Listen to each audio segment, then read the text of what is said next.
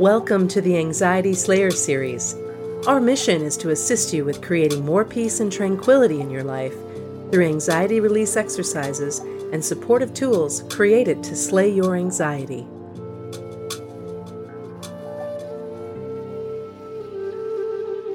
There are countless people in the world who are angry for all of the wrongs they've encountered and endured in their lives.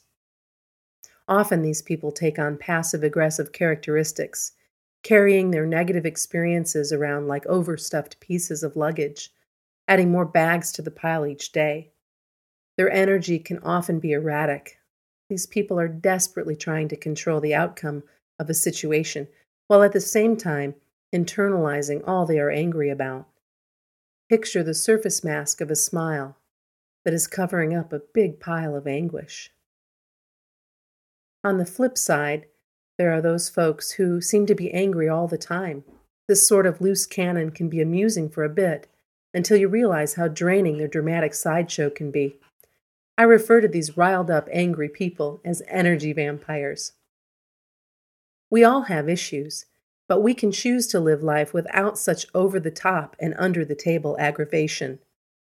Brian Tracy addresses how anger and guilt can destroy us if we let it. Each of us has the capacity to learn how to let go of guilt, anger, and shame. Anger can be a destructive emotion if we allow ourselves to get out of control and remain attached to our agenda and outcome.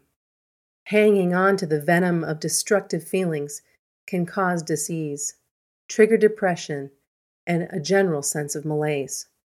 I often have to remind my life coaching clients that getting angry is natural. Learning how to manage your anger is a universal gift.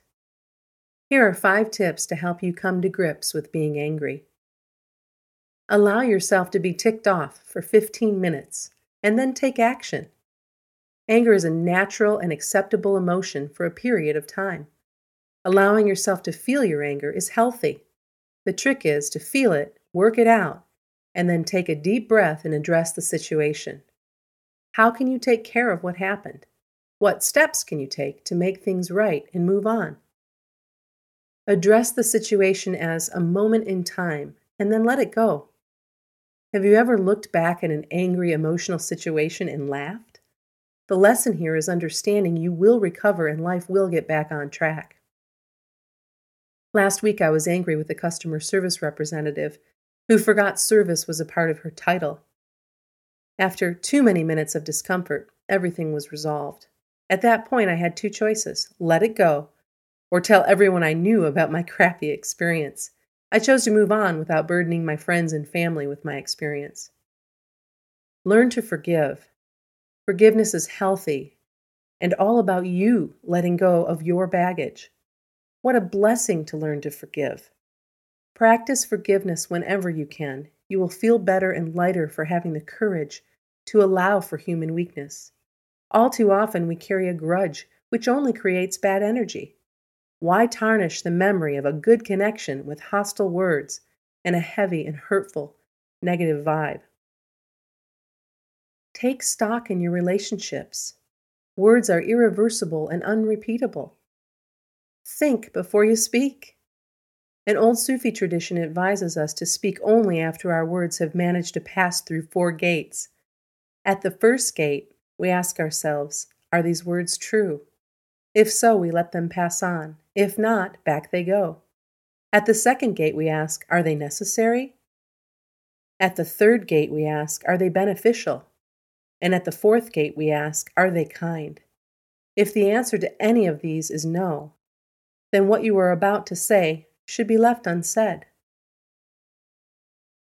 Walk away from energy vampires and passive aggressives. Unless you have some sort of superpowered protection force field, do yourself a favor and walk away from people who suck up all of your positive energy. If you can't get away, I suggest infusing some positive energy into your encounter. Energy vampires and passive aggressives will be diffused by your positive energy, and they'll move on to the next willing victim. Follow these simple steps and you will open yourself up to an emotionally healthy way of living. How do you dance with anger? Thank you for listening to The Anxiety Slayer.